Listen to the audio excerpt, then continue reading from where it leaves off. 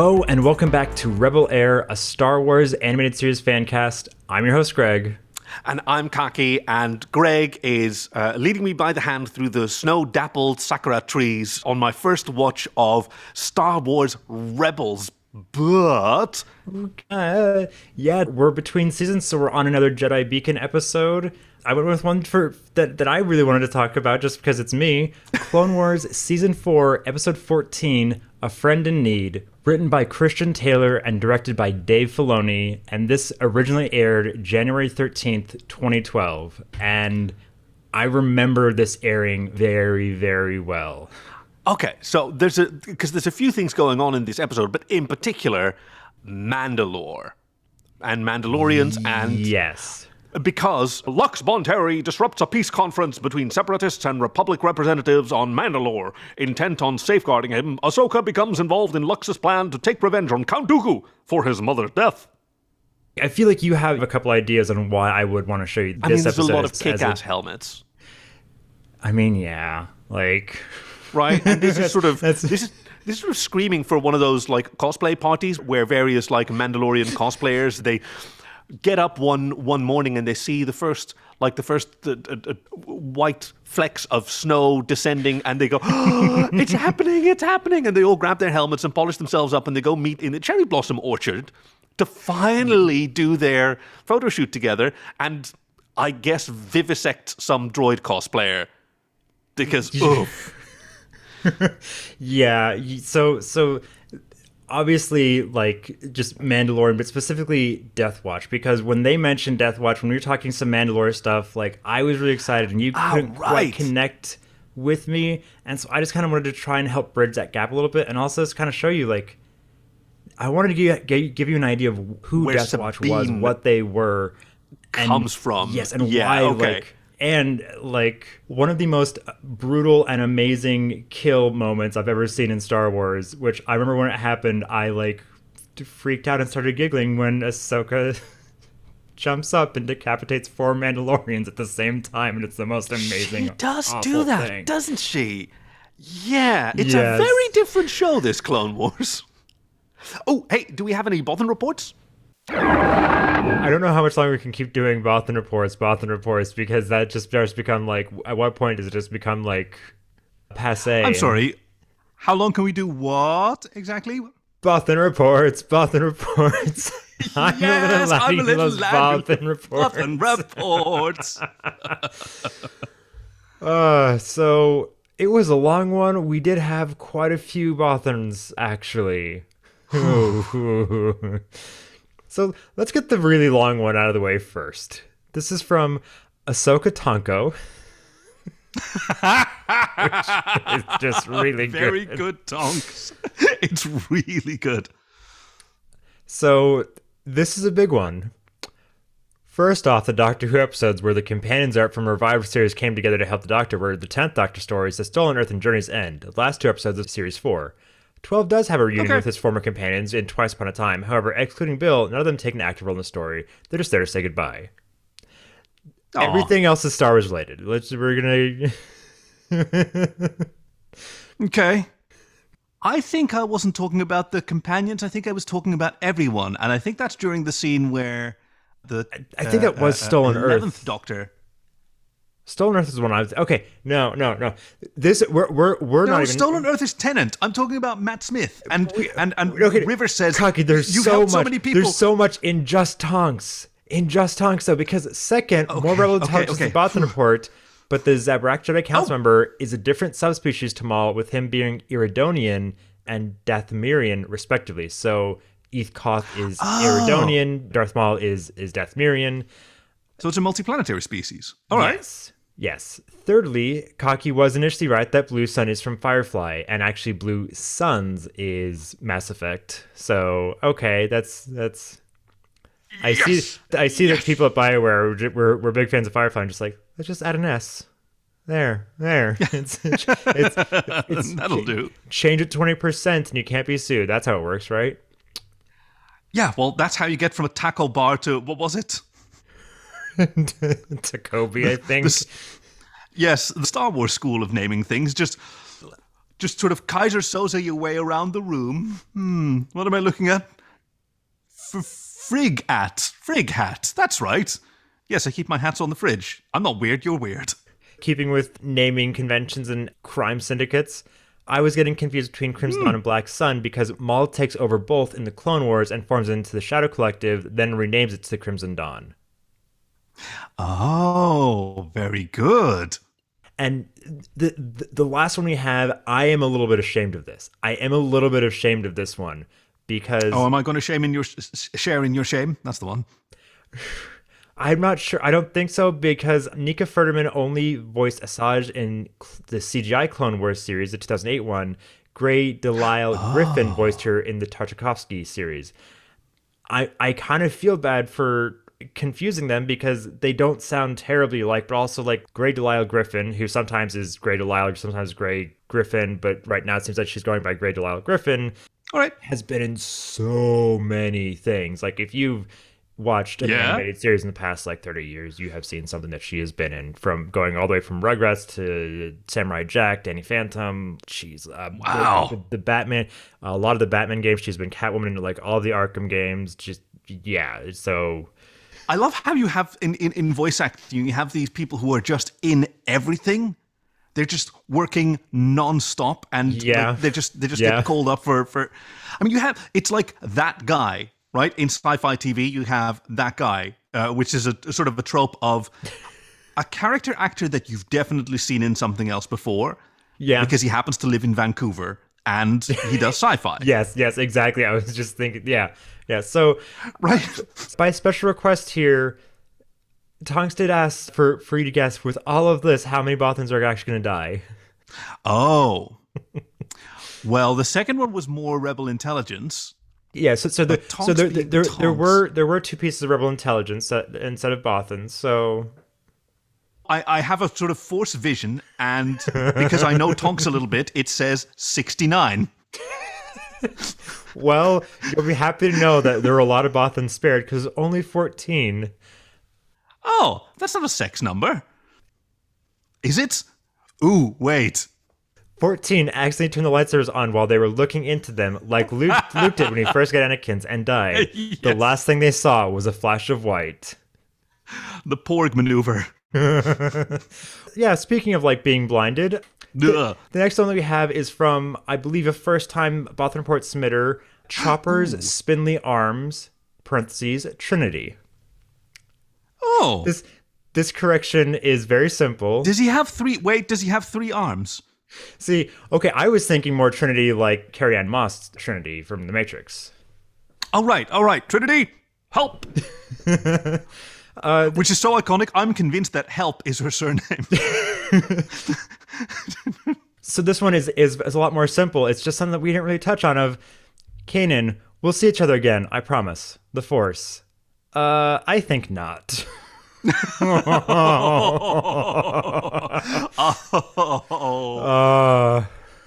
Dang, yeah. Yeah, that's not an accident. Oh, good call. 13 Bothans died crying themselves to dehydration. Which, ooh. You know, one day someone is going to piece all of these Bothan like deaths together into some kind of metafictional fan fiction, and it'll just be the deranged ramblings of a cartoon like hermit goat. We're gonna go from deranged ramblings to just a piece of Bothan intelligence, Rebel Intelligence, Bothan Intelligence. Wow, that was a phrase I said.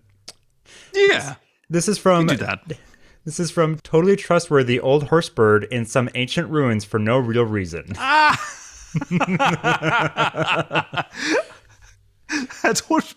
I love that. Has Horsebird sent in a Bothan report before? Yeah. He's sent in a few. The last one that I remember for sure was that's right. About more like aeronautical stuff. Yes, because he'd know about that. Yes. So Rebel Intel. Malachor makes its appearance in KOTOR 2, where you have the final encounter with Darth Traya and is reduced to asteroids thereafter in the true ending. Obviously, this doesn't hold in the current canon. However, if the Fantasy Flight RPG is to be taken as current canon, Wikipedia thinks so at least, evidently you can crush the petrified corpses and snort them for force powers. It's common enough that Ashes of Malachor is a named drug. Wow. Okay. So Ashes of Malachor, I'm gonna say it makes up for jizz. Ashes of Malachor as a name for a drug makes up for jizz. I will give them that. That makes up for it. So, Greg, one time we're going to be at a joint family gathering for whatever reason, through really unrelated circumstances, and one of your yayas or aunts or whatever is going to ask me, "Oh, so you're the one who does the podcast? What's that like?" "Oh, sure, I can play you a clip," and it'll say, "The Ashes of Malachor makes up for jizz." And she'll go, "I've heard everything I need to hear." Thank you for your time. Well, so no Bothans died from this, but one did have an embarrassing accident trying to fly with the recovered Inquisitor saber, only to discover he couldn't use the Force to provide opposing torque. The only casualty was his ego. Oh. And double shamed because it's on a podcast now. All right, and our final Bothan report, man, it was a long episode. We were bound to have. Just keep coming. We were bound to have quite a few. Yeah. We're going to go from Torque to the Palpicopter. which I really hope that is a reference to the Thanos copter. If it's not the reference to the Thanos copter, Zach, then like I'm going to be disappointed. I mean, obviously I know the saber blade and everything, but like the Thanos copter, you have to go with the stupidest mode of transportation. I have no idea. In an 80s or 90s comic, Thanos had a helicopter that just said Thanos on the side of it. It's just the Thanos copter. Like, I think if you just Google Thanos copter, it will take you to the Marvel wiki page of just that stupid helicopter.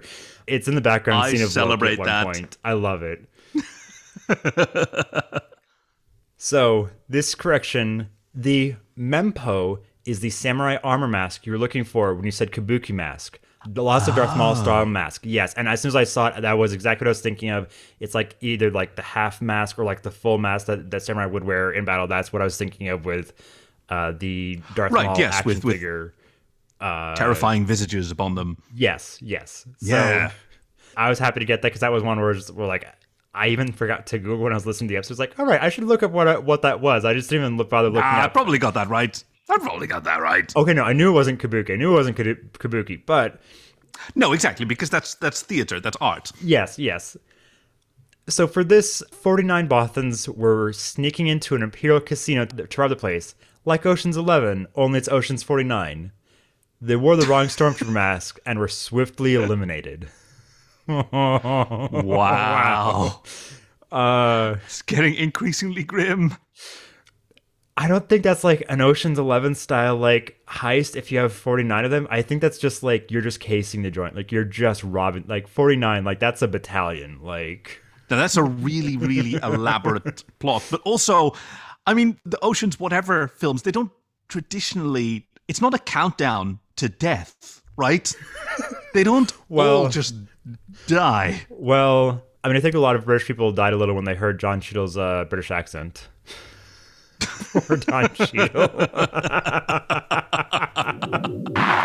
It's funny that you mentioned it's a very different show because that's one thing that I noticed this time is I don't always really pay attention to aspect ratio stuff. Like it just kind of goes over my head. I'm not like big on cinematographer, even though like I like camera work and stuff like that, and I love cinematography. Like I don't always, it just doesn't always click with me, and like the different aspect ratio stuff.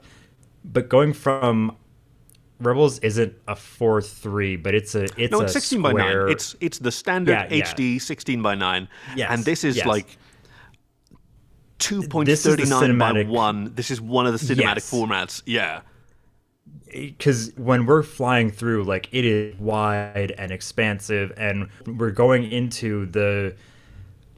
I just realized I'm not sure what the capital city of Mandalore is. So I don't know if I'm just going to say the Mandalore is the capital city of Mandalore. And we're just this makes sense. I mean, the Mandalore tended to name everything after themselves, right? Sort of like the Pakleds in Lower Deck, where their planet is called Pakled Planet, and all of their ships are called, their clump ships are called Pakled. It's just, yes, okay, so there is we are told that there is a fierce battle between the Republic and the Separatists, and that there is a peace conference, and we arrive on Mandalore, and wow, this is a cool looking city. I got sort of shades of New York in The Fifth Element. Like, it's a very vertically built city. Yes, I can definitely see that. You have like just the crowded like airspeeder lanes that you would see on Coruscant, but it feels claustrophobic and built in. Like this is like the interior part of a larger city, and superstructure. We go into like basically the throne room for the Duchess of Mandalore, where this peace talk is happening. You don't hear from her at all. So she does a fierce eye roll at one point, though. Like, she makes her presence felt. Yes, and it's probably for the best that she's not like very involved in this episode, because it would probably be confusing because her name is Satine, and so it gets to get a little confusing there. I'm guessing there's no family relation there. I mean, that's not how first names generally work, but I kind of like it. I like this throne room as well. It's very vertical. It's very Art Deco. Those are some really great windows. Big high chairs. You have like I think the name for it may be the Iron Heart, the little diamond with a square in it logo on like the side windows. It's the same. Okay. Boba Fett has that thing on his armor and like his chest piece as well. Oh, cool. Boba and Jango both. Yeah. We're going to get a lot of this, aren't we? Your nerdery. No, I want it. It's hard for me not to notice. It is hard for me not to notice. And just as a quick thing to give you just an idea on why Mandalore is being chosen. Mandalore is being chosen because they are basically just saying we're remaining neutral, because they were like very warrior based as a people, and they're trying to like go away from that and just be like peaceful again. And that's where some of this tension starts demilitarizing their culture, and so they're staying out of this conflict. That's kind of how Death Watch came up, was there was like, why are we being peaceful? This isn't who we are. And so they're kind of like fighting against that. So that's why it's like, that's how Death Watch became terrorists is... I mean, they started off as extremists and then... Yeah, gotcha. Yeah. Okay, so these peace talks, I mean, they're not really important for the story. I'm sure they're very important for the series, but like I don't know what came before and nothing comes after. Although I was intrigued by some of the representatives on the separatist side. There's some alien designs that I hadn't seen before. There's a woman with green skin and red eyes, and she's got these sort of frills on the side of her head, like a stegosaurus back. And she speaks with... Yes, that is exactly what it looks like. What I now recognize as a Rylothian accent. Say it aloud before this gathering, as representative for Chancellor Palpatine, that you declare, without reservation, the separatist state legitimate.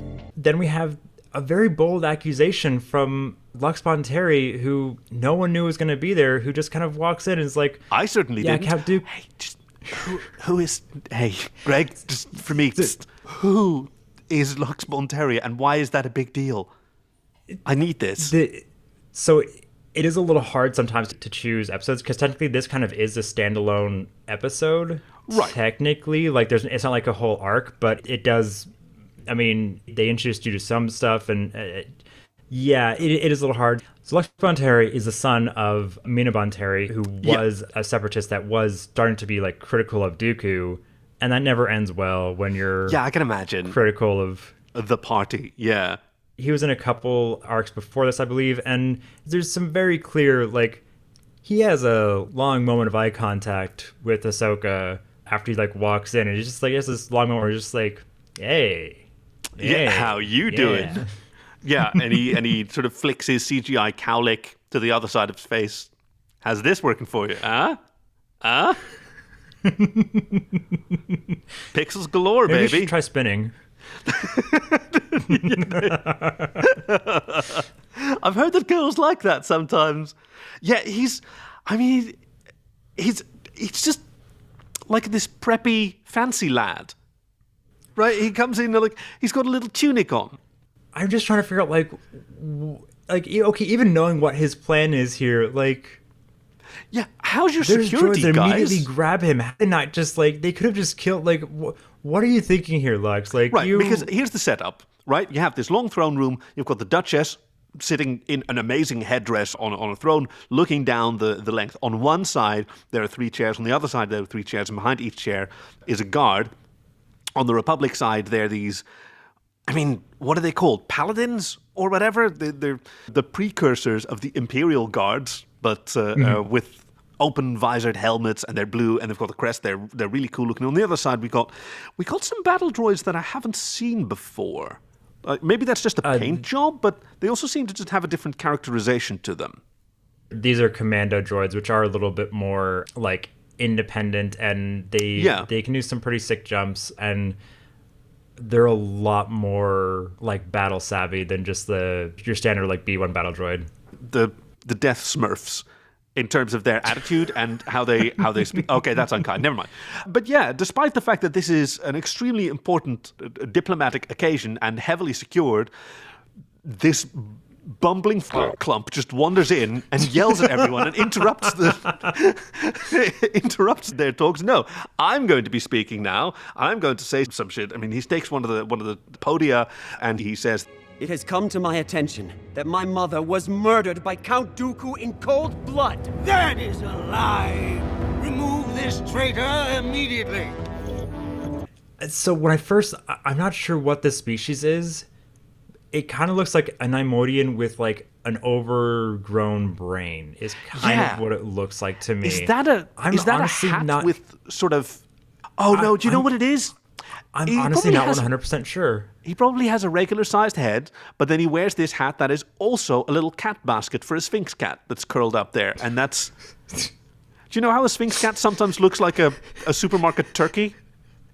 All right, that is much better than me just like, oh, is it like exposed brain just all hanging out there. It's just hanging brain. He's outraged, as is the French Stegosaurus woman. So Lux is being like carted away by a couple of the commando droids, and Ahsoka's just kind of like, we can't let him take him. And Padme is saying, okay, just be discreet. Yeah, that goes over real well. Like, what does this look like? The Separatist delegation is right there. They can see Padme whispering to her chief assassin, and then the chief assassin just Pink Panthers out of the... Like, how is everyone cool with this? I have many questions. I also have many questions about, like, why is there this, like, 2-foot little side platform on a 45-degree angle thing that Ahsoka's, like, lean running against? Like, why is that big? I don't understand architecture sometimes. Hey, or ever. Like, fair, same. But none of this is to say, like, hey, I love this episode and this show, like, it is visually gorgeous. The stories seem to have a very different rhythm than we're used to in Rebels, or at least that's how it feels for me. Yes, they really do. That's one thing that I have absolutely noticed just in going back to it after just being so deep into Rebels, is just like the pacing is very different in ways that I don't always remember it. Yeah. I don't know how to describe this pacing other than like there are more abrupt transitions between locations and motivations and actions than in Rebels. Like, there tends to be like a wipe, or there tends to be like an announcement for what the next thing is going to be, like repeating someone's motivation or getting some kind of clue to like. Rebels was designed to be accessible to a younger audience, clearly, than Clone Wars was. Absolutely. It's very dense, and, a lot of stuff happens. I mean, she whispered with Padme, and now she's off on, what is this? Like a walkway towards some tower or some spacecraft, a structure overhead, and she's infiltrating that behind these 2 commando droids. Oh, they've got cool lights in their eyes. They don't love the commando droid so much. And they don't talk, which makes them sinister. Who've brought Lux up a red elevator, always bad news, to a hologram room, where the hologram was already active, and probably Dooku, wherever he is, was just standing around practicing his taunts. He was probably just kind of like just sitting there, just like waiting, because he wanted to make this dramatic entrance. I mean, look at Count Dooku's cape. That is a cape of someone who wants to make an entrance. Yes, that is a flourishing cape.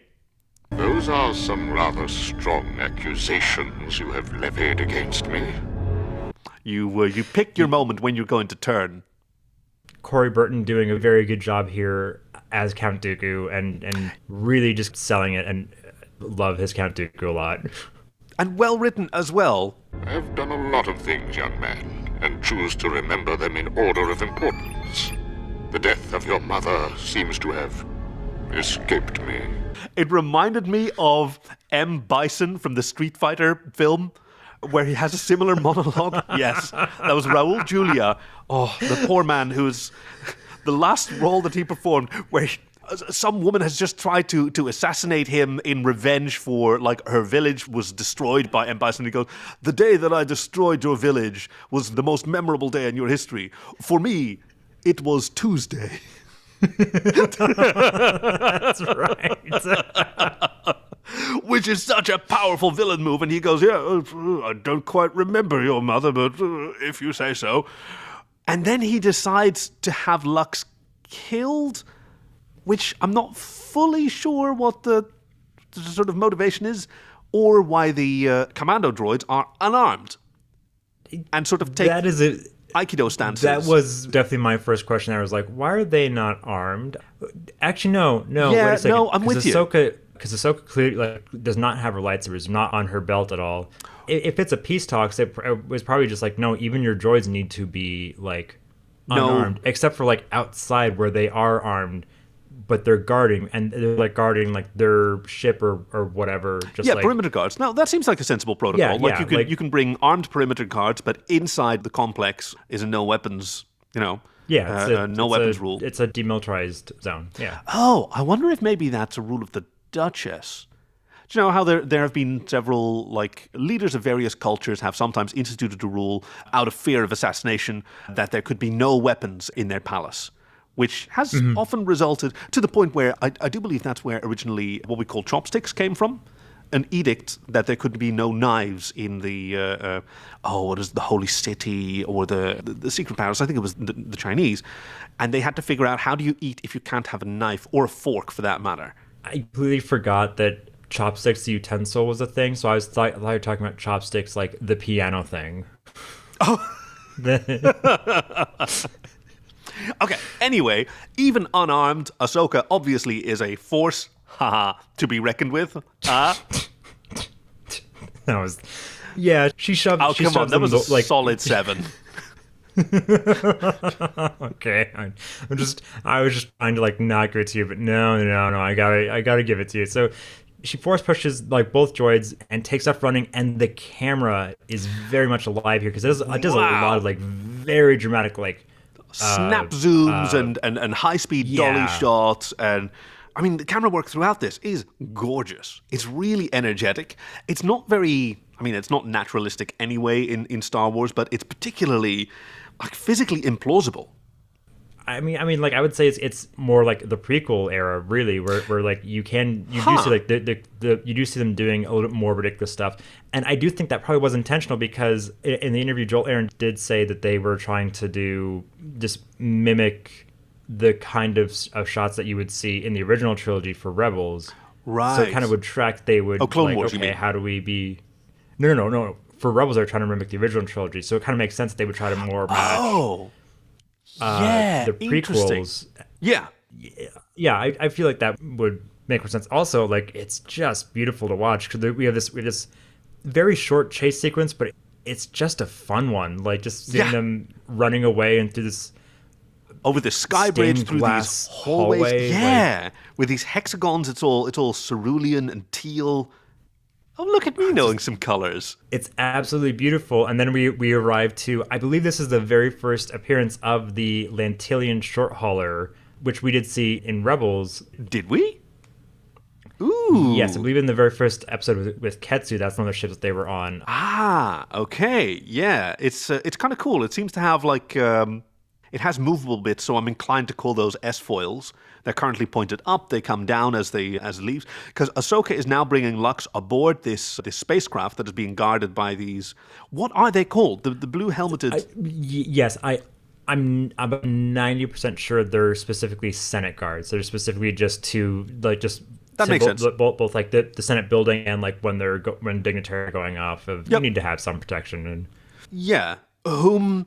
Ahsoka abandons? Okay, this part I was a little bit confused about. Like, you do a kidnapping, essentially, during these peace talks, then you run into your spaceship, droids and Senate guards are shooting at each other, and then you leave, and the battle continues, and droids and Senate guards are dying. Yeah, like, Ahsoka, Be discreet, she says. Exactly, that's why I was laughing, because I was like, that's not how being discreet works at all. Hey, but those Senate guards, hey, they're pretty hot. Yeah, Those are some that is some fit, like, well-fitting armor. You can see how this is just kind of like they took like the existing clone trooper assets and just kind of like painted them a different color and give them a different helmet. Assets. I know the joke you're trying to get me. No, I know what you're doing. Okay. I'm just saying, like, the actual like model, they just gave it a nice paint job. It's glorious. Plus, I love the crest. Like, it looks like the there are horses, hair crest type. Like the zebra mohawk. Oh, God. I once met, it's a breed of horse called the Nordic Fjord. And they're these beautiful sort of light brown horses, or at least this one was, and they also have the sticky-uppy mane, which is really cool. And what's really cool about them is that the mane is in... Is that the scientific term, sticky-uppy? Yes, the sticky-uppy instead of the floppy downy. that is the other side. And it has, like, these 3 sort of layers. If you look at it from the top, the mane has dark brown bristles on the outside and then a layer of lighter bristles on the inside. So one of the things that you can do, as a keeper of a Nordic fjord, is to sort of trim the outer layers down and get these fun sort of patterns. Right? If you can make sort of block patterns and, it's really kind of... I mean, it's your horse. You can paint it any color you want, really. Now I just want to see what a Nordic Fjord, like, with their mane all styled looks like, because that sounds really, really cool. It's dope, right? But I really do want to keep going. So yes, okay. Now I need to look it up. So she escapes, leaving these like Senate guards to just kind of die for her? And the peace talks in ruins, which apparently is fine, and Anakin does not blame her for. Ahsoka, Padme just contacted me. She told me the peace negotiations have all but collapsed. Where are you? Yeah, I wonder why. I wonder if maybe the firefight outside the neutral location during the kidnapping was a thing. The fact that you had a Jedi immediately disappear after they were going to handle a separatist matter, like, internally. Yes, because he was a separatist citizen and he was being taken away to face separatist justice, ostensibly. Yeah. Yeah, and from a legal and diplomatic point of view, like, that's the story, right? This is one of their citizens. So Anakin's just telling her, just like, okay, well, I guess bring him to Coruscant and we'll see what we can do about giving him immunity. And but he doesn't want to go to Coruscant. He wants to turn people into dinosaurs. And, this is from that... Wait.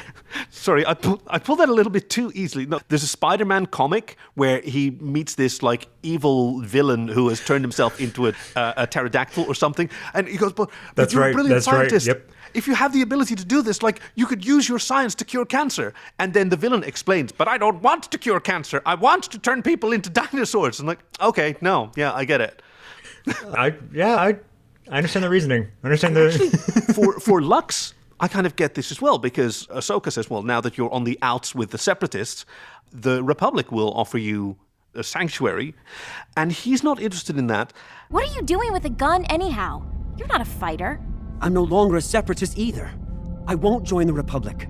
What other options do you have? Which is a really interesting, a political reality. When two parties are at war, those are the only options that anyone considers. Yeah, and I mean, like, even Mandalore is being wrapped up in it, like, trying to stay neutral. Okay, you're being like, if you're going to host peace negotiations, like, what happened here is a risk. Like, that is a very... Yeah. Like, it is a risk to parties that are willing to play that. Of just, like, is our hostilities going to break out here as well? And... Yeah, it is playing with fire. It happened. And it happens again. Curse your sudden yet inevitable betrayal. He pulls a gun on her. But apparently he has, like, a taser that he just gives Ahsoka the just a little tap taser. in the neck, just a little sweet night, because she effortlessly disarms him from the gun. She calls it a gun, by the way. That's not a word we hear often in Star Wars. It's usually blaster, and also she's being trained as a military commander, and I'm pretty sure in the armed forces, gun has a very specific meaning, and it's not what you hold in your hand. I really am starting to think about it. Have you ever heard the word gun before? I feel like we may have, but I don't. Referring to a blaster, a handheld pistol. It's yeah. I mean, it's cool. Yeah. Okay. And R2 comes in, and he's just kind of and he. It seems Ahsoka's quite exhausted. She probably should sleep it off.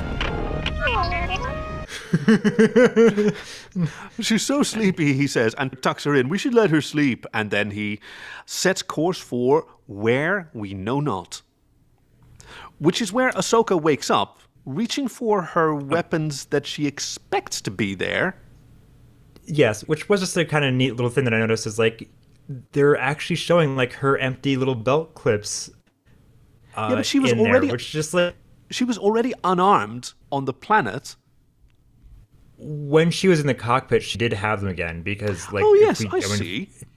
I mean, it's probably just in some storage container. She's like, no, I need this on me. I'm a Jedi. That's oh yes, you've got a coat rack with slots for lightsabers. Like when you walk into the saloon, you spit in the bucket and you hang up your iron.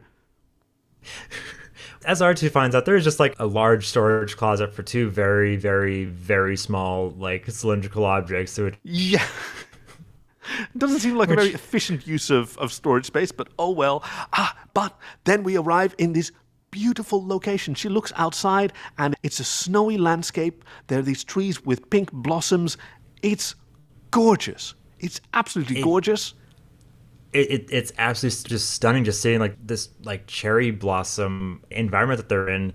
And we get one of my favorite things in Star Wars, which is just cold weather attire. Yes. I love it. I love snowtroopers. I love all the looks of the parkas, the rebels, the parkas. We actually see a precursor to the snowtroopers in season 1 episode of Clone Wars, where it's actually the clones have their own really cool looking version. It's just it just makes me happy. Just I love the cold weather looking stuff, and just outerwear in general.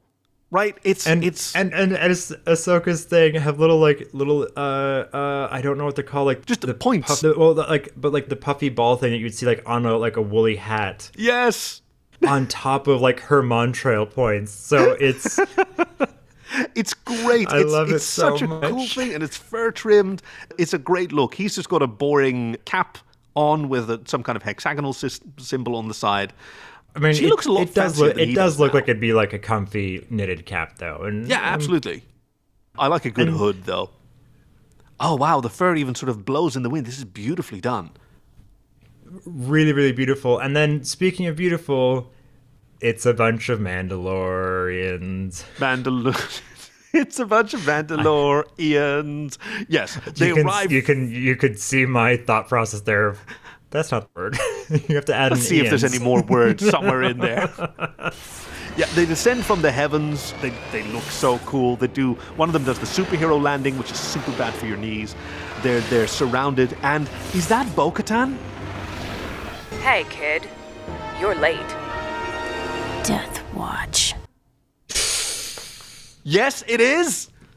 I recognized her. It's Bo-Katan. Her neat helmet. So Bo-Katan was originally just going to be just a male lieutenant, and then Filoni came on as the director for this episode, and he was just like, okay, I want to change it up a little bit. So he made this just random lieutenant into a female.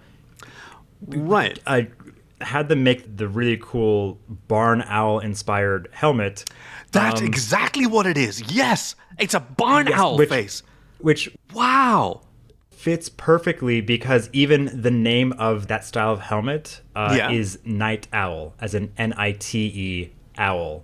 Okay. So which just makes me happy. And I just remembered something. Bo-Katan, Katie Sackhoff of in Mandalore, or in The Mandalorian. And in this. Oh, shit! Oh! And 100% in this. Yeah. Oh, wow. Yeah. Oh, that must have been so amazing. They were clearly fans of Battlestar Galactica. Where Katie Sackhoff absolutely stole the show. I found this out right after we recorded last week's episode where we're talking about Maul and Sam Witwer and everything. Right. Sam Witwer was in Battlestar Galactica. Yes, he was LT. Crashdown, I think. Oh, yes. Sorry. I'm remembering. I think that's right. But he was a lieutenant, and so he was called LT. And he got fragged because he was not a very good leader. Yeah, but so it's like they're clearly fans there, or maybe, I mean, I just love Katie Sackhoff entirely because of Bo-Katan. That's okay. And just my last little thing here, and I'm sure that people who watch Battlestar are also just like, wait, why have you not seen it? Why have you not seen it? Why have you not seen it? It's like, I'm going to get to it. Don't worry. Last little thing, just because you'll appreciate it. Yes. The name Bo-Katan. Oh, God. What were they eating? What was for lunch when they were coming up with the name Bo-Katan? Named after Dave Filoni's cat. But... Oh, Bo. Anne. But no, well, Anne, but specifically, but like, Boogie Cat Anne became Bo-Katan. Guys, come on. There's so much in the world that you could pull from, and why do you do this? Because, okay, yeah. She says, let's take him to the boss. I like to imagine this is all part of like Cat's plans when they were like domesticating humans millennia ago of just like, we're going to, like, this is part of our ultimate goal here. To get a Star Wars character named after ourselves so that we'll be cooler than the dog that is sometimes allowed to have a gun. Thank you, Jonathan Star Wars. Deep nerd cut. Okay, so Ahsoka is on her guard, and I think it's Bo-Katan asks, and who is this? Because clearly Lux was here to meet these Mandalorians, and the appearance of Ahsoka is unexpected, so Ahsoka says, I'm his... Betrothed! That's the one. And the expression that she gives is like...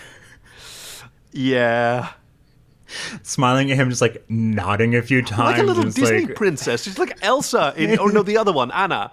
It really is like a sudden shift from just like Ahsoka, just kind of like, yeah, I'm just these absurd moon eyes at Lux, and they're actually, I've got to say, super cute together. Like that's really adorable. It's a couple that works, but I mean, Bo-Katan is not a shipper of them. I realize I don't know what this ship name is, and I'm sure someone's probably griping at me, whatever. Because Bo-Katan's like, oh, she's... Yeah, that's what I was trying to... It's better than Ahsokux. Ahsokux sounds awful. Yeah. I am not... No, that sounds like please tell me that's not what it's actually called. Please tell me it's not what it's actually called. No, that sounds like a banned subreddit. Anyway, she starts...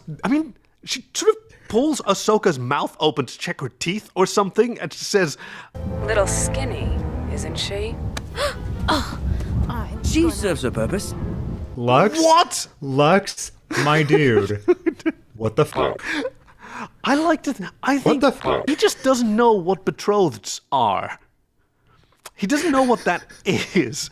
So he thinks it's maybe some kind of pastry chef or something. I don't... He's a fancy lad. He just hasn't been taught this by his late mummy. What is that... What is the purpose of a betrothed? Yes. Okay, yeah, I'm not gonna... Why is the purpose of a betrothed affected by the BMI of the betrothed? Well, and R2 just complete lacking some situational awareness here, just kind of like holding out these lightsabers, just like, Ahsoka! I found them! Oh.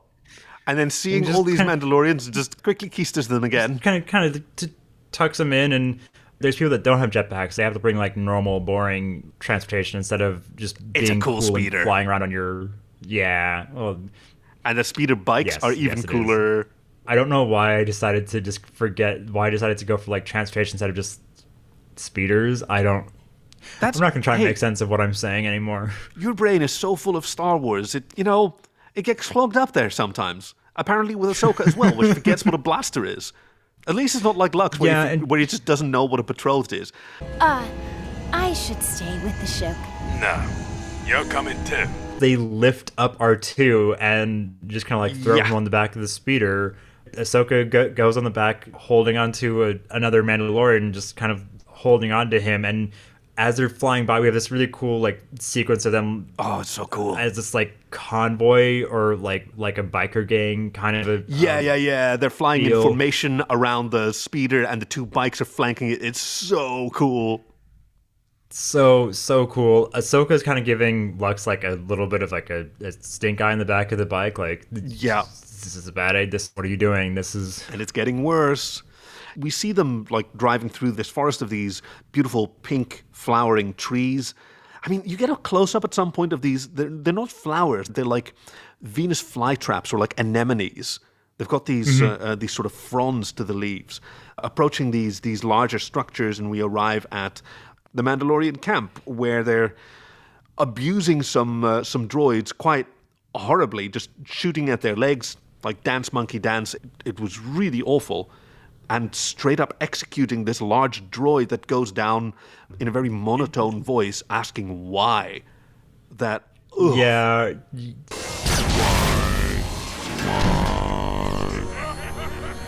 I knew you were not going to like this part, but like, I knew it was going to be worth it.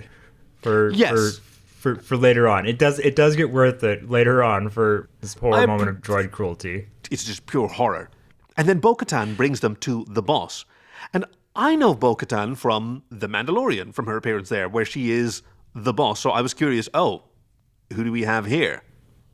And after a moment's privacy, where Ahsoka tells Lux that he's making a terrible mistake, these are Death Watch, he remembers what betrothed are for and kisses her to maintain cover when someone arrives. Is this the Pre-Vizsla? I heard him being called. Is. You proud of me? Yeah. I'm very happy that you remembered. We have Jon Favreau here, which. What? Is no wonder he sounds so cool. Okay, I have so many notes here. Wow, he sounds cool. He sounds really cool. Actual Jon Favreau. That's amazing. Am I interrupting something? Yes, so they brought Jon Favreau in. I believe his first appearance was 2009 or 2010. So it was not too long after Iron Man that they brought him on. And Vizsla he's so scummy.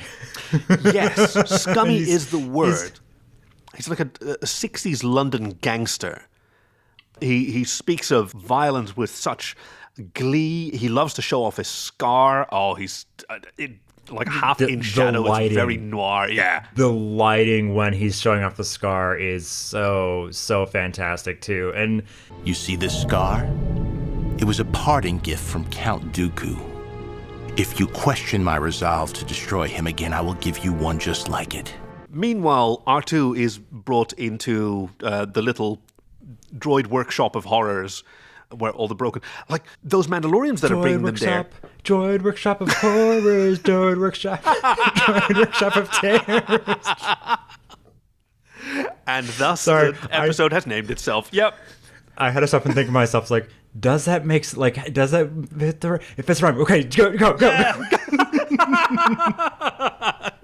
You're like your own stage manager, sort of holding back the chorus line. No, you can't go yet. No, now, do it.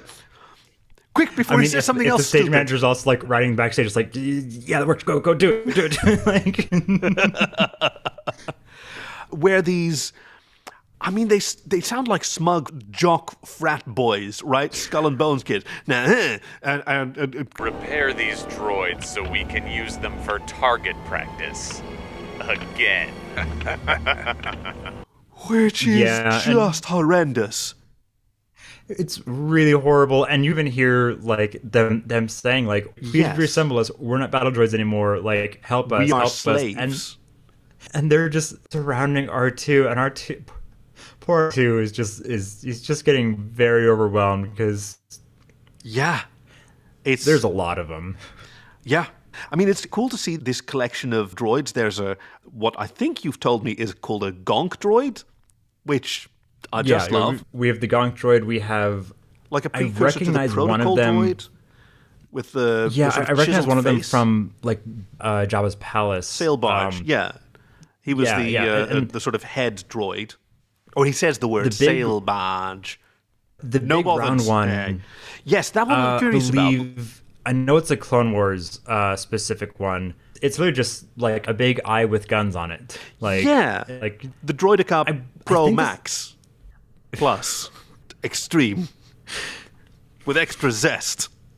Yeah, this is the new model that Tim Cook is going to be unveiling this year. Exactly.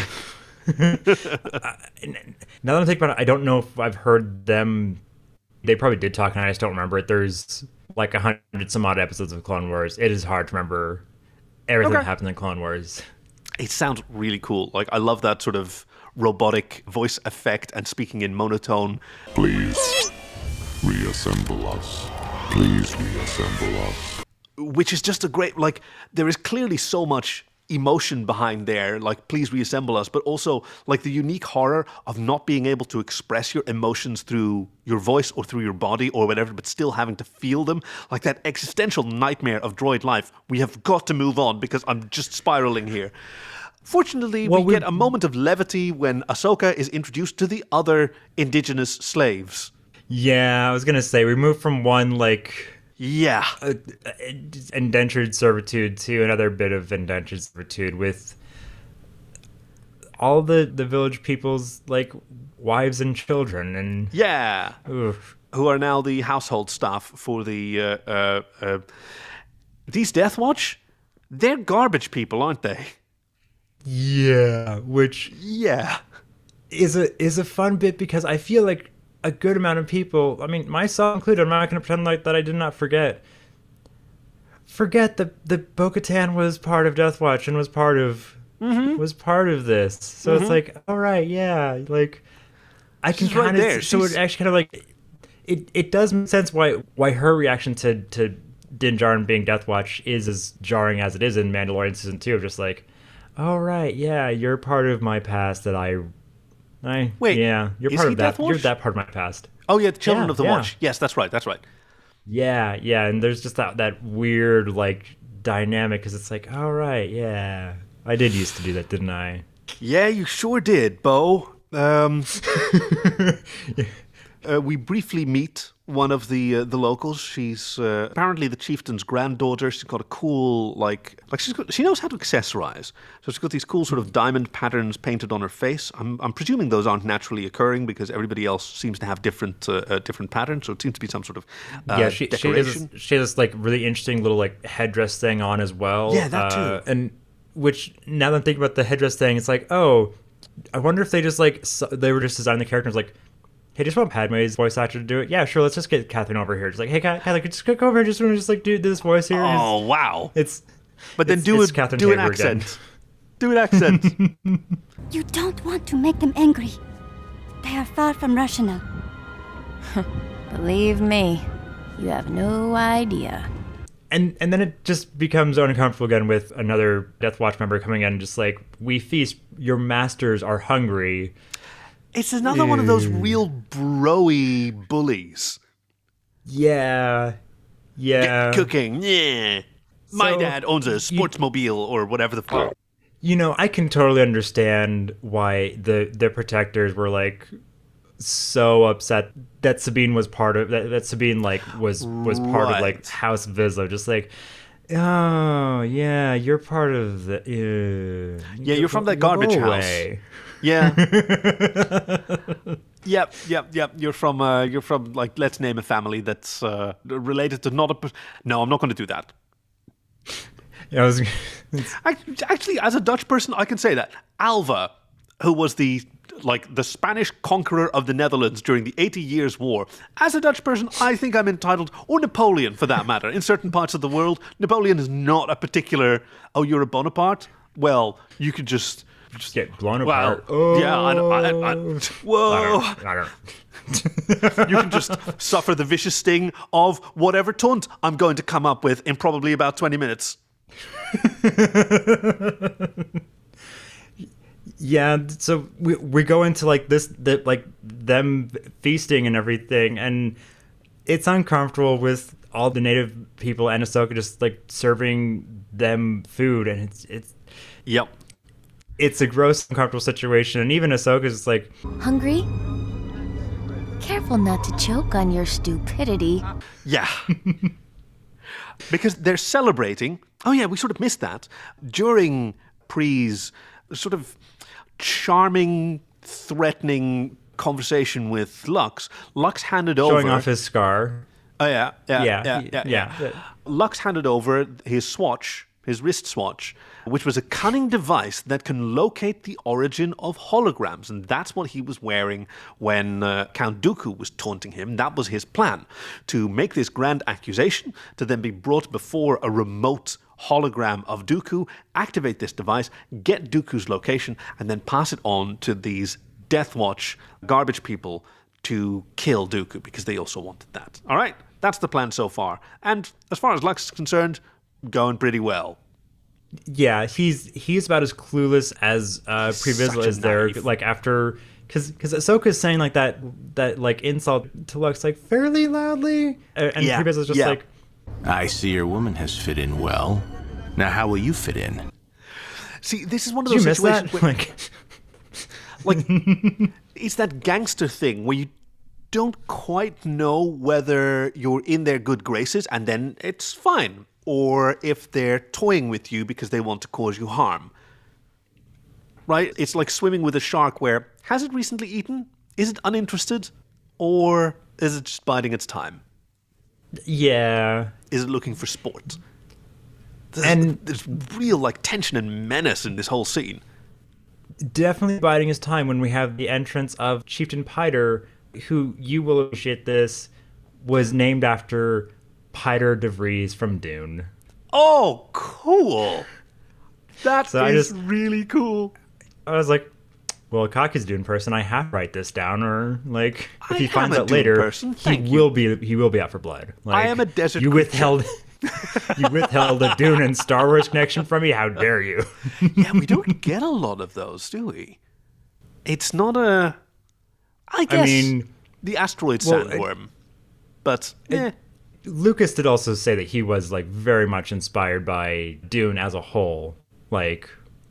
Oh yeah, the Sand People and the Jawas and that concept of desert-dwelling cultures. Yeah. And even the new version of the Krayt Dragon, because I believe the Krayt Dragon used to be a little more lizard-like at one point in Legends, but when we saw the Krayt Dragon in Mando, it was a lot more like a sandworm than it used to be, as far as I remember. Yeah. Oh, I thought it was more like a giant graboid, though.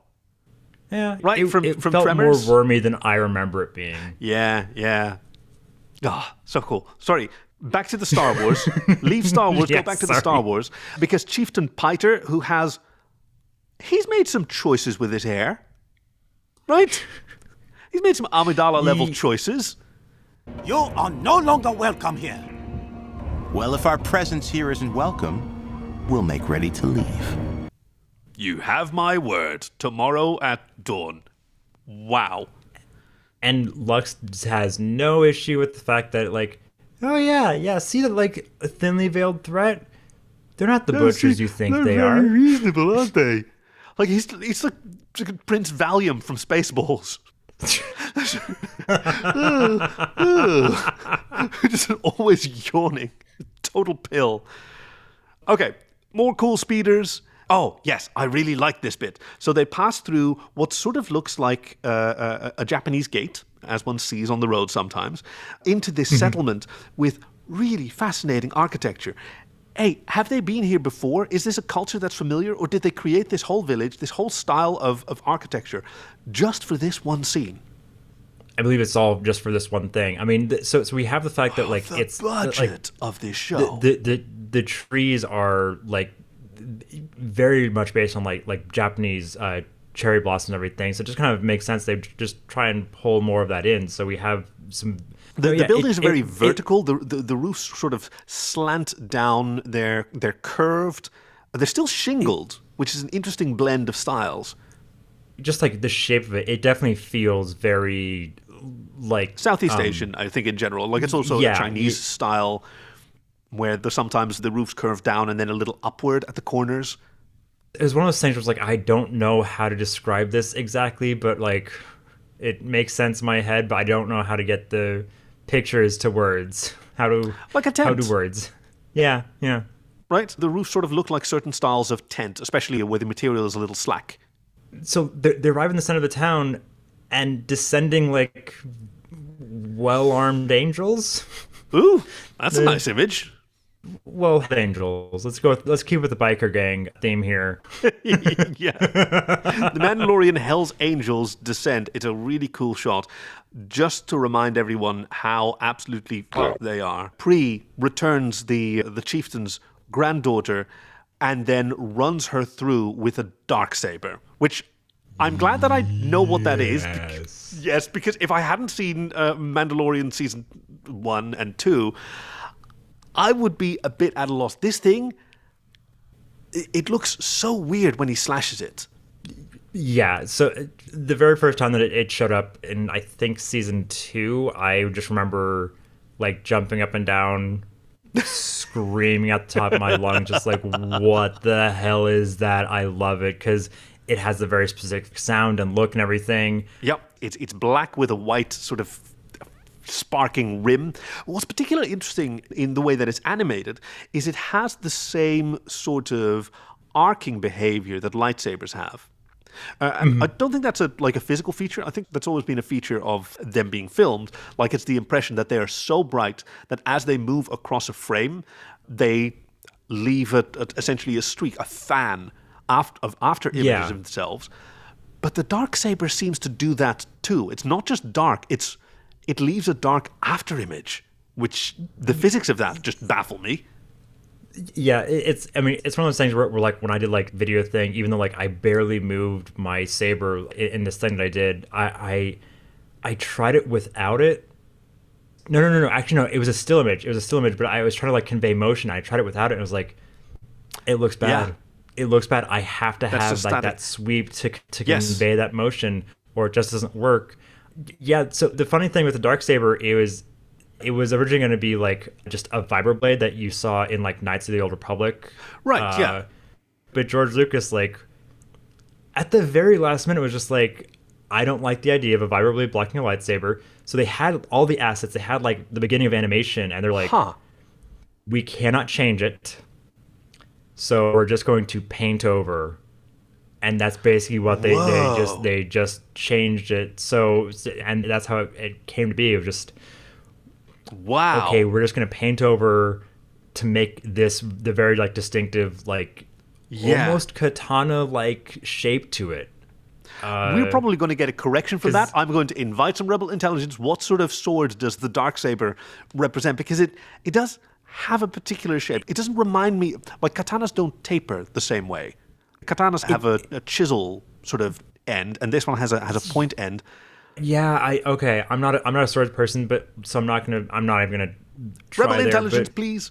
Oh god, now I'm gonna have to think of a Rebel intelligence song. No, you came up with the last one. You can do that.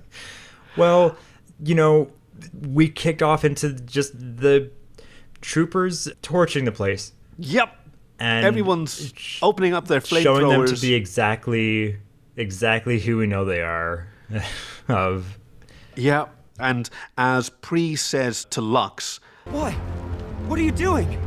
Never let the weak tell you what to do. It's brutal. The villagers are running for their lives.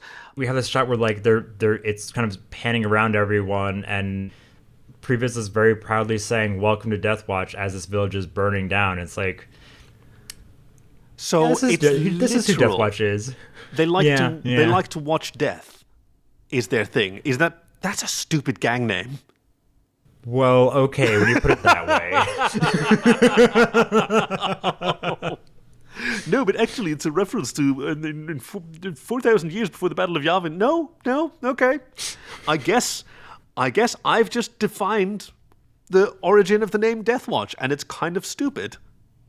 Well, I don't have a big, like, sharp object for me to like force pull authority to me and then like hurl at you as you're trying to torch my fun here. That was a bad solid 7.5. No. That's really. I think this was the very specific, brilliant taunt that I foretold 20 minutes ago, just about. Hey, yeah, but look at us go. Teamwork. But that's exactly what Ahsoka does, because she just impales a guy with like an improvised spear. Yeah, she's had enough, so she force pulls some junk over, does a roll, does a toss, and she starts kicking ass. She's had enough of this. Yeah, she does like use like this piece of piping to or whatever to block the saber that does absolutely nothing against lightsabers. So yeah, it doesn't last long. Is a Darksaber a type of lightsaber? Like, is there a kyber crystal in there? Yes. Oh, okay. Yes, it is. Cool. Yes, it is an actual like lightsaber. There's a whole Neat. She is subdued by a variety of. I mean, they just sort of rope her wrist from the sky, and then another one, and then another one, and she's subdued. And Pre sort of taunts over her. Well, what do we have here? Looks like we got ourselves a Jedi. Which is bad news, right? Because not popular among the Mandalorians. They're definitely not. Okay. So now that I'm thinking about it, I know, like, I believe that the Jedi put down a lot of them at the last war. It was a little bit like Mass Effect wise, like with the Krogan just kind of like just becoming too much for like the safety of everyone. So we're just like, okay, we have to just kind of like put a stop to this. I believe that's what it was, but it has been a little bit. So I'm sorry. There's Bothans. No, ask for Rebel intelligence. You can ask for it. You don't have to. We have to put a cap on Rebel intelligence, or everything's gonna be Rebel intelligence. No, Cocky. That's not the spirit of the Bothan report. The Bothan report is like Bothans need to die. I know when we get something wrong, but you just don't know. So are you just going to guess? No, okay, so if next week somebody comes, actually, the Death Watch was named after... What if I'm saying that I'm pretty sure that that's what the case is, but, like, it's not, but, like, I'm not 100%. Like, what about that case? Because I feel like that's where I'm at here. It's like... Okay, so we need a third kind. Yeah, we need a third kind of... Okay, now it's just getting too complicated for one form. I don't want to make, like, 3 different forms for all of this. It's just a drop-down, Greg. You can save so many Bothans. Okay. Ooh. What a pair we make. And speaking of pairs, the other half of this pair, while Ahsoka is subdued and being taken back to the camp, there's a lot of moving back and forth in this episode, R2 has single extremity put back together this whole variety of droids who are grateful. Thank you, friend. How can we repay you? The big hulking, like, what's the D&D thing called? That's just a big giant eye? Is it like Observer or Regarder? Oh, I should know this. There's the Beholder? The Beholder. Beholder, that's the one. I think that's kind of what this thing is. The sort of deep-voiced Beholder says, thank you, friend. How can we repay you? And for a second, I forgot that this was R2 and not Chop, because his answer is violence. I have an idea how you can repay me. But hey, the Beholder knows exactly what's going on. It's like, okay, I compute. I'll tell the others, which leaves R2 to go over to where Ahsoka's being like dragged off to and help with a distraction. In the way only R2 can. Yes, which is to headbutt someone. So inside, Vizsla's talking to Lux and just like, oh, you brought a Jedi here, like, how could you, like, you betrayed our trust, kind of a thing. This is our version of justice. We want the same thing. You want justice for Count Dooku. We want justice for the Jedi. So this is how it's going to go. And R2 adds some cool smoke effects and like, so cool. Does a little dance and leaves me with, again, probably my single favorite kill in all of Star Wars, which sounds really weird to say, but like this is one of the coolest moments in the whole thing to me, because snaps Ahsoka's bonds, pops the 2 lightsabers. Hey, green, by the way, I noticed, not the white sabers that I know her with. Yeah, so she had green, and then I think at a later point she had blue, so she got like I was gonna say the whole rainbow, but she's had 3 colors. And she jumps up through the mist, does a spin jump, and 4 Mandalorian heads fall to the ground beside, like, boo! Thanks, buddy. Well, this is for an older audience. So I watched this a lot of times, so I actually know exactly what happened, because these are all the ones that are holding on to her. So when she jumps up, they get pulled in because they're attached to her by their tethers. Oh, and she's that's spinning how she frees herself, is just she brings them close enough for her lightsabers just go clean through their necks. And it's... Not much cock, those armors. Well, it's between the armors. It's in like the oh yeah, like, it's going for the neck. Ugh. Ugh. Some really cool poses. There is one moment, alas, where she lands with her swords, her blades behind her. Oh no! That's covering her head first, and then she brings them around again. She's very good. She's always got one lightsaber on either side of her, defending herself against like the threat in front of her, but also keeping some ready for a possible attack from behind. Yeah, and the attack does come from the front because we have a very brief little bit of lightsaber fighting. It's gorgeous. With the way the Darksaber is just moving across, like, it's very distracting just looking at this, because it's like, oh, that's so pretty. It's so pretty, and they really, like, they get a lot of value out of it. They keep the tips of the blade come very close to the camera, so you've got all this cool foreshortening, which turns the Darksaber into this wedge, sort of Samurai Jack style, you know? Yes, that is a perfect way to describe that. And you can also just see the fact that, like, Vizsla just is not very good. Like, he's not like trained with this at all. This is just brute force. This would basically just be me if I was handed like a sword, of just like, right. I don't know what I'm doing, but I could kind of know, like, pointy end goes in you. Yes, and just keep up the pressure. Like, I once saw a swordsperson's review of, I think it was the climactic duel of The Force Awakens, with first Poe and then Rey picking up the lightsaber and fighting Kylo. And he particularly praised Poe because even though it was clear he hasn't held a sword before, but he's just pressing, attacking, which, if you're an inexperienced swordsperson, is a great idea. Because as long as the more experienced opponent is defending, he's not killing you. I mean, it's working out pretty well because, like, he does have strength to his advantage here. He gets a good, like, kick on Ahsoka, who comes, like, flying out of the tent. And see that R2 has made some friends. Kaki, I bring you a droid uprising. I bring you a gift of a droid uprising. In the snow. I thought of this episode. I will say, I did think of this episode before I realized that the droid uprising was in it, but then I realized, oh, this works out perfectly for Kaki then. So I am totally here for indigenous empowerment and the serfs unshackling themselves and seizing their freedom and taking. I mean, I don't know that revenge is in their hearts. They certainly don't seem to mind opening fire and blasting these Mandalorians. Hey, why were these practice droids stored armed? Why do they have guns in them? With as little as they care, I could see them actually just thinking, like, okay, why not practice with live rounds? We're going to practice with live rounds for the actual thing, so we may as well, like... That makes sense. Yeah, and just keep them cowed with constant terror. Oh, my heart broke when the heroic beholder was... Yeah, there actually could be, like, even, like, programmed, like, not to shoot at them, but, like, we'll use them with a restraining bolt. For, like, protection. Yeah. Right, So there's... Yeah. Yeah, I was pretty upset at Bo-Katan when she just destroys the beholder. Yeah. Now, can he be put back together again? No, the lights are out. That's pretty final for a droid.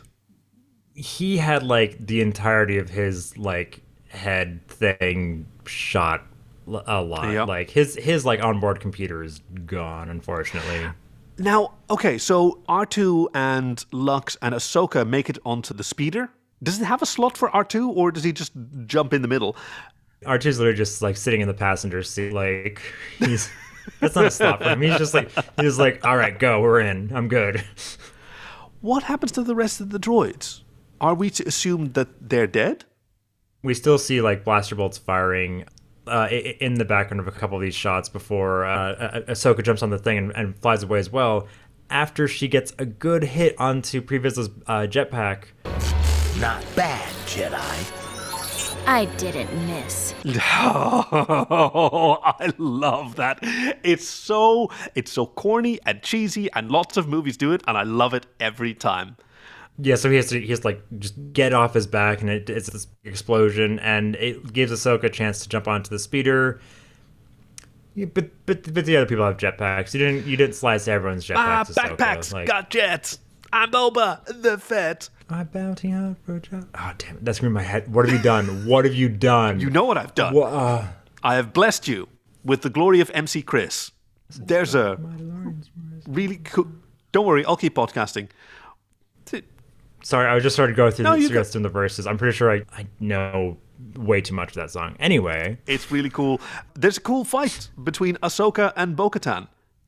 Yeah, she's holding off like the air combat. She's like deflecting bolts back to a couple of the Death Watch members who just go flying off to their deaths, except for Bo-Katan, who dodges 2 blasted bolts and disarms her, but she's not so easily defeated. Cool fist fight. Do Ahsoka and Bo-Katan meet in The Mandalorian? They don't, do they? No, they don't. They do not, but Bo-Katan did tell Din where to, like, that they were friends. Oh, yeah. That's right. Gosh, yeah, she told Din where to find a Jedi. Yeah, which, the best friendships start with, like, literally trying to kill each other, right? That's been my experience. No, there's... The best friendships start with a Starfleet sticker on your lunchbox at school, and then somebody sits next to you. Oh, Star Trek. I think Star Trek's cool too. Look, I can do the Vulcan salute with both hands. And then you're friends. And that's it, to this day. God, don't you miss that simpler mode of just making friends, where you could, I guess, just point at someone's Pokemon t-shirt and say you also like Pokemon, and now you've got a friend. I don't remember how I became friend with my oldest friend, but all I can remember for sure is that, like, one day we ate lunch together, and then there's like, okay, we're friends now. It was like, yeah, we made sustained eye contact while we ate. That's enough to be like. There was a time when that's all it took. Okay, anyway, apparently they're going to be very good friends. Yeah, they're going to be very good friends. Even like after the fist fight, and Ahsoka like shoves her off the front of the speeder, and then she like tries to stop herself and isn't able to. So. Out of the speeder and into the spacecraft, and Ahsoka and Lux and R2 vacate the premises. They leave the planet, and Ahsoka has a little chat with R2. See, this is another one of those examples of the sort of rhythm and pacing of Clone Wars feeling very different from Rebels. Like, they're just done and moving on. Like, no further thought to the droid battle or... Yeah, like, it's very... I'm still trying to figure out how to put my finger on it, because we talked about this a little bit with The Last Jedi Beacon, and it still kind of applies a little bit here of just like, it feels, I'm not going to say off, it just feels different. They're very different shows, just in in all kinds of ways, but like the pacing is very noticeable. It's very decisive. I generally don't like to use the term pacing, because in my experience, at least online, that's usually used by people who have an opinion and want to justify. No, the pacing felt okay. So you mean you were bored, right? You don't have to talk. That's fine. That's a fine thing to say. I was bored in the middle. That doesn't mean that there were obvious pacing issues. I guess that like Rebels feels like it's able to breathe and focus on characters a little bit more than Clone Wars, like sometimes, because Clone Wars seems like it's a bit more about like the overall adventure and less like on like, okay, how are these characters handling some of these things that are going on? We don't kind of get some of the same like kind of low moments where we can kind of like breathe and like, okay, this insane thing just happened. What are we gonna do? Yeah, we kind of do get like a little bit of like a come down moment. With like the goodbye between Lux and Ahsoka. Lux, what are you doing? I can't go with you, Ahsoka. You know that. He gets in the escape pod and... Yeah. The escape pod has been... That's a plush escape pod, by the way. Yeah, I was like, that is the big escape pod. I mean, it is like a senatorial shuttle or whatever, but like that escape pod is a stateroom by itself. She tries to like convince him to stay, but even though she's shucked her winter coat, he's still in his knitted cap, and he tells her, "Oh, actually, yeah, I was not really listening to this because I was paying attention. She's got wounds on her face." Right? Is that from this battle? Yeah, she does. Well, she did get a little bit like they did add some like texturing to her when she got like after she got dragged, and then I love it. They have the money to be adding on some of that little bit of detailing that. That's fantastic. So I wasn't really paying attention to his excuses. I mean, it's sort of like young summer camp lovers saying goodbye at the end of summer camp, and we can try to stay.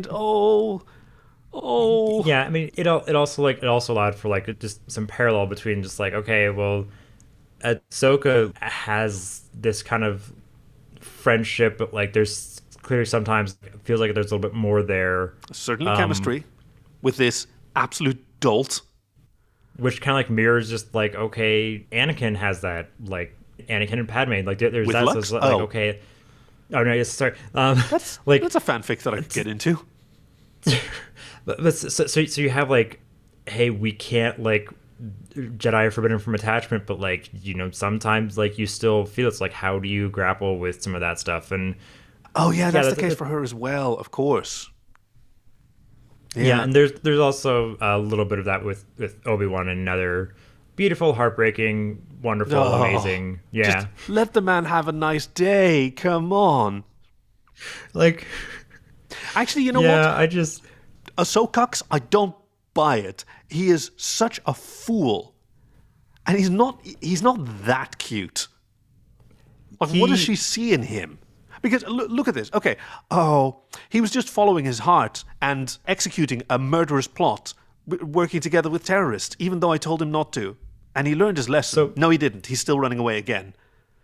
So there's like the trope of just like action hero and like damsel distress kind of a thing, and they get together because this is an action movie. That's what we're expecting to do. Yeah, right. There actually is some good scientific evidence to back that up as in a psychological perspective.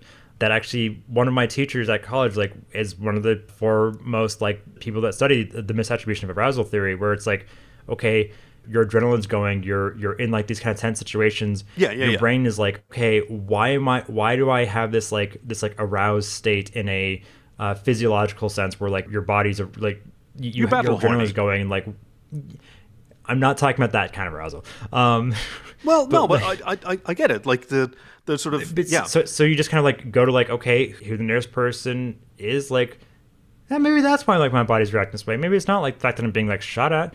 No, it's just they're the ones that I think are pretty cute. Yeah. Like, I wonder if there's an evolutionary aspect to that for like species perpetuation, which is purely species. I have no idea whether that's true, but it is literally battle horny, right? I could die any moment. I could probably reproduce real quick, though. Maybe if there's time to reproduce real quick before I die.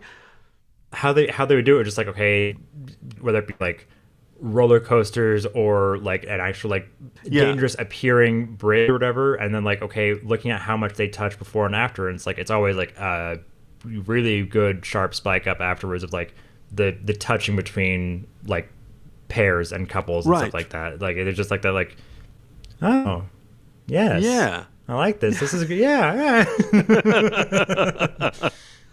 I'm surprised that, I mean, you'd expect it to fade, though. Right? When she realizes that he's so gormless. Ahsoka, you can do better. Yeah, in fact, I would definitely agree with that one. Yeah, she should have jettisoned him from the speeder and just gone off with Bo-Katan. And we'll just have a girls' weekend in Space Vegas and just, see what happens. I mean, maybe we'll just have some fun. Maybe we'll have a little slumber party. It'll be fun. All right, Kaki, so this is the end of our Jedi Beacon, so... Yes. Hey, by the way, thank you for showing me this. I really enjoyed it. I know that I've been happily like chewing on. I feel like a little sort of puppy chewing on the curtains and trying to tear it all down. But I actually do love it, and I think it's great. And Ahsoka's great, and it is hard sometimes to just like, okay, like there, no matter what, I have to explain like some bits of like lore and stuff like that. So it's like, okay, like what like makes sense, and hopefully you can also see why like I just get so excited with like Mandalorian stuff because the planet Mandalore is beautiful and I love it so much. Want to see more of that architecture? Certainly do. Oh, it's so beautiful.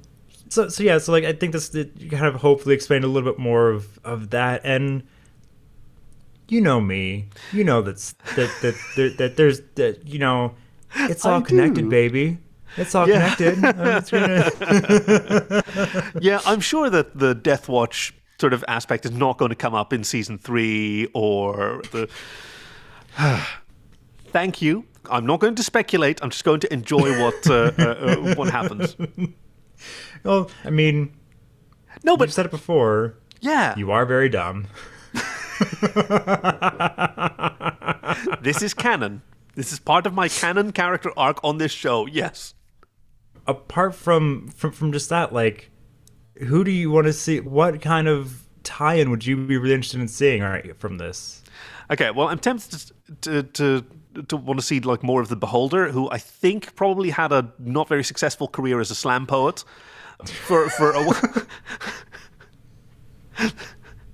Alas, that was not very cool. Slam poet Beholder, I would listen to that. Yeah, the greatest minds of my generation laid bare. Oh, I'm mangling Ginsberg, but in a monotone voice. Can you imagine?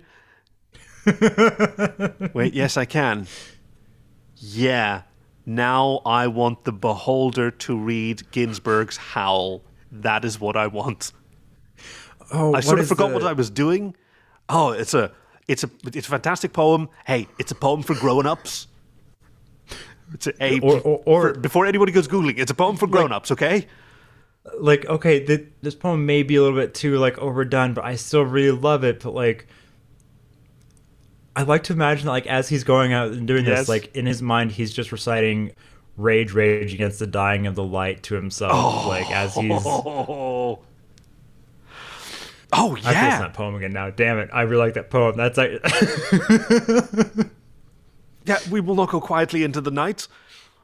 Rage against the dying of the... Yes.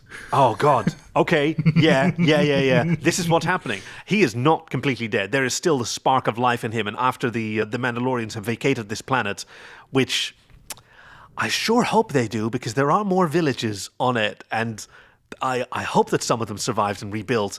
There's a lot of destruction that Ahsoka's flying away from and not taking responsibility for.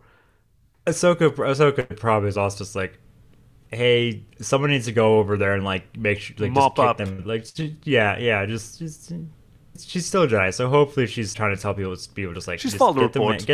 Republic will get to it. But with the help of like, I think a helpful gonk droid, they patch each other up.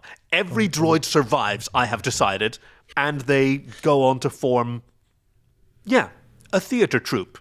And then it'll be the gonk droid, who's like the stage manager in your head, that works out the lines and then tells the Beholder, okay, go. Two households, both alike in dignity. I really would legitimately like want to see an in-universe stage performance of just that, of just like droid, like ramshackle droids, just like doing right? Like acting. Yes, I would. A Midsummer Night's Dream, and he can be Oberon, and that'll be great. Okay, and going to the wardrobe department. Oh no, that wasn't committed. Going to the wardrobe department. Oh, caught myself there. The price we pay. Whom will you be wearing to the Senate Met Gala? I think I'm going to surprise you a little bit with you. I think I'm going to surprise you with this one. Okay, then I need to write down my prediction. Okay. I'm really. I think. Okay, well, this I think I know who you scratch. think I'm going to be. I think I know who you think I'm going to be. Okay. I'm thinking the Senate Guard. Oh, damn it. I had the Duchess written down. Like that. Have you seen her hat, though? Okay. No, but you're right. You're right. The Paladins. That'd be a good look for you. Like, they're very sort of skinny, and you're a tall boy. Yeah, and I do have that exact like headdress of Duchess Satine as a pin on my board, right immediately to my right here. I was never so disappointed to hear the word pin. For a second, I lived in a world where you were reaching up. He's reaching up in the corner of the frame. We're on a Zoom call right now, and I expected you to just pull it down and put it on your head, and it would have been the best thing that has happened to me in a solid 3 days. I've seen people that do like very like just different outfits of Satine, and it always just makes me very happy because I love Satine a lot. Hey, can you do... Okay, so if you're going to do the Senate Guards, you know, the sort of Praetorian Paladins, can you do a Nordic Fjord version and do something fun with your crest? Yeah. I would absolutely do like something with the crest. Like, yes. Try and stop me. That's my boy. Tune in to our next episode, Steps into Shadow. Wait. Stop. Hold on. I may be canonically very stupid, but I do remember things sometimes. You said that during the season finale that we watched last week, you said that a theme for this season was Steps into Shadow, as if that was the theme for season 2. Or was that... Did I misunderstand that? So when they wrote that, like, that was something that they were, like, talking about very deliberately, that was... Season 3 definitely would be, like, in production, but it was regarding just season 2, so... Right. Okay. Ezra leads a prison break to rescue an old friend. Okay, that's...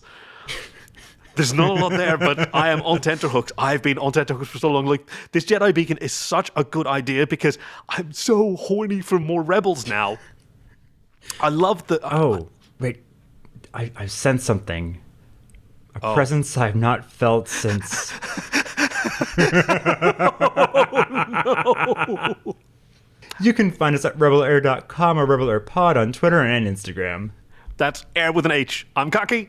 I'm Greg. She's a little skinny, isn't she? She serves her purpose.